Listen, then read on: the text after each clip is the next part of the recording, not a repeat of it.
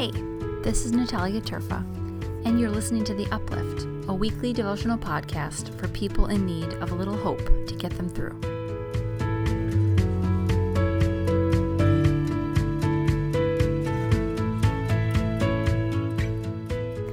Hey, Uplifters.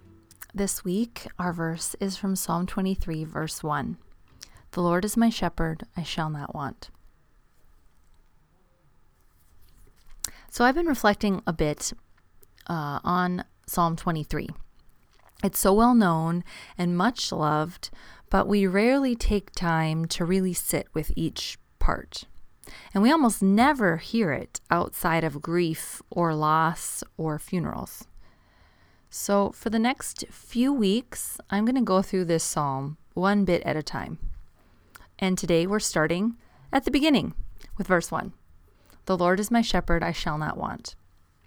Now, first of all, this psalm is a song attributed to David, who was a shepherd before he was a king. We often think of David fighting Goliath or leading the Israelites, but before all of those things happened, he was a simple shepherd boy. So for David to begin this psalm with this metaphor is powerful. I think this is how most of us understand this text, right? As God as shepherd. This is what David knows. He knows what the job of a shepherd is. The shepherds guide and provide and take care of their sheep. So when we consider God as our shepherd, we can trust we will be taken care of. There is an interesting set of questions that come up when we read this verse, start this psalm with this lens of David and what he understood. Questions like, do we believe that God is our shepherd? That God is taking care of us?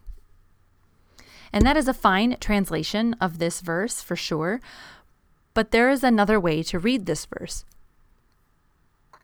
In the biblical Hebrew, shall not want translates a little differently. It's more like, I am not lacking, like a double negative there. I lack nothing. Or maybe my favorite way to translate it is, I need nothing.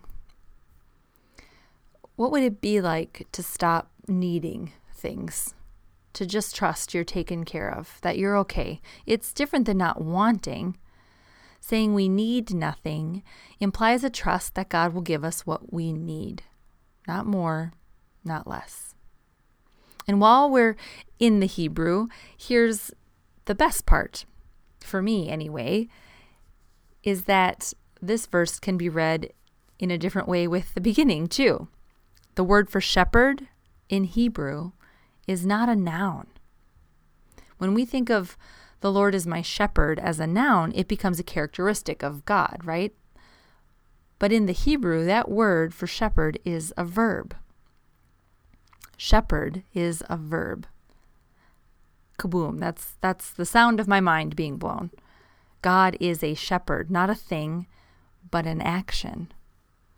For me, this is a huge change to how I understand this verse and then everything that comes after. Another way to read this first verse of our beloved Psalm 23, if you were kind of reading it more literally from the Hebrew, is, the Lord shepherds me, I am not lacking. Isn't that interesting? So instead of asking, what might it look like that God is our shepherd? It's instead more, what might it look like to be shepherded by God? To be directed and moved and taken care of. Oh, we do not like this. We like to be in charge of our own actions and pride ourselves on self-sufficiency, but this psalm begins with a call back to what our life will be like when God is the one doing the shepherding. Not our ego, not the people around us, not societal norms or culture, but God. The Lord shepherds me. I am not lacking.